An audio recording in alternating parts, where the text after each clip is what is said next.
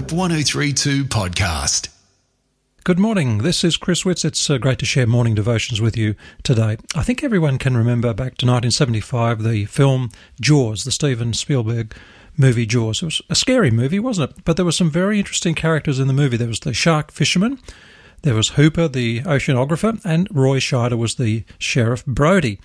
Now, Roy Scheider has this famous line when he sees the huge size of a shark, and he says, "You're going to need a bigger boat." Well, he was right, of course. Quint's boat was leaky and terribly inadequate. But one of the scenes is one night in the galley when the men drank apricot brandy, and Quint and Hooper compare their scars. And they were boasting about their scars, the different experiences they had at sea and arm wrestling. And it was all a bit of fun to break up the boredom. And they were laughing, and Hooper says, "Okay," he says, "I've got one. The cream of the little cream," he said, right here, pointing at his chest. "Mary Ellen Moffat. She broke my heart." That was the scar he was talking about.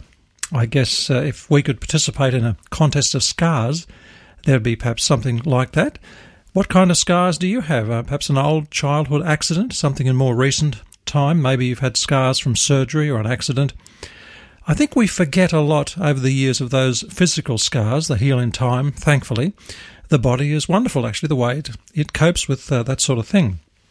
But Hooper's joke in the Jaws movie about this woman, Mary Ellen Moffat, breaking his heart, actually, that's about a scar. That has a ring of truth. It's realising that our emotional scars are much more difficult to heal. Now, if we're really honest about it, we'd admit that we have some emotional scars. Now, these are the scars that don't show on the outside, but they're the inside scars. They're a lot harder to heal. I remember the old Roy Orbison song, "Love hurts, love scars, love wounds and mars."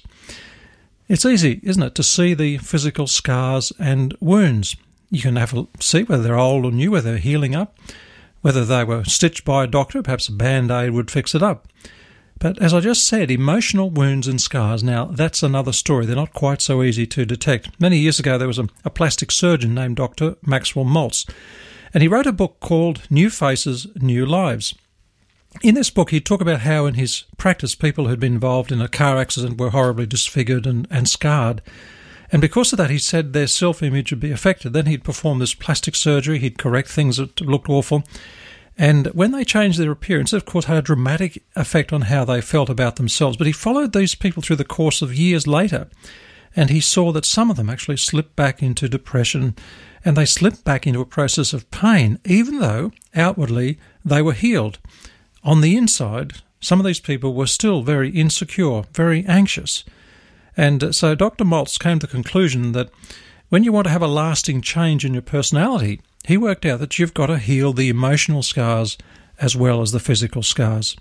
Now, it's true, this is a big topic. Some emotional scars are really in great need of treatment, but we ignore them. We ignore these types of scars and wounds, and unfortunately this can cause serious psychological damage. It's important, I think, to not only recognise when you've got emotional wounds, but also to know what you'd have to do to heal the hurt. And I want to talk about this again tomorrow. There are many traumatic situations that we can be in. Accidents, physical problems, sexual abuse, disasters, human disasters, grief. These are some of the things that actually shatter our confidence, even our body, and we really long to be put back together. Of course, modern medicine's wonderful. It can heal our bodies. But you know, the Bible says in Psalm 34 verse 18, this wonderful verse, "The Lord is near to the brokenhearted, and he saves the crushed in spirit." And that's a tremendous message from God's Word, because he comes with healing and encouragement as we face up to the wounds in our life. So tomorrow I want to just talk about this a bit more and talk to you about Joseph from the Bible, a man who had a remarkable life, but also had some deep inner scars to deal with. Well, Lord, we acknowledge that we've got a lot to learn, Lord, not only about you, but ourselves and the scars that we carry. We're slow learners, Lord, and we forget that you've blessed us in so many ways in the past. And we want to say thank you in Jesus' name. Amen. Hope 1032. Thanks for listening.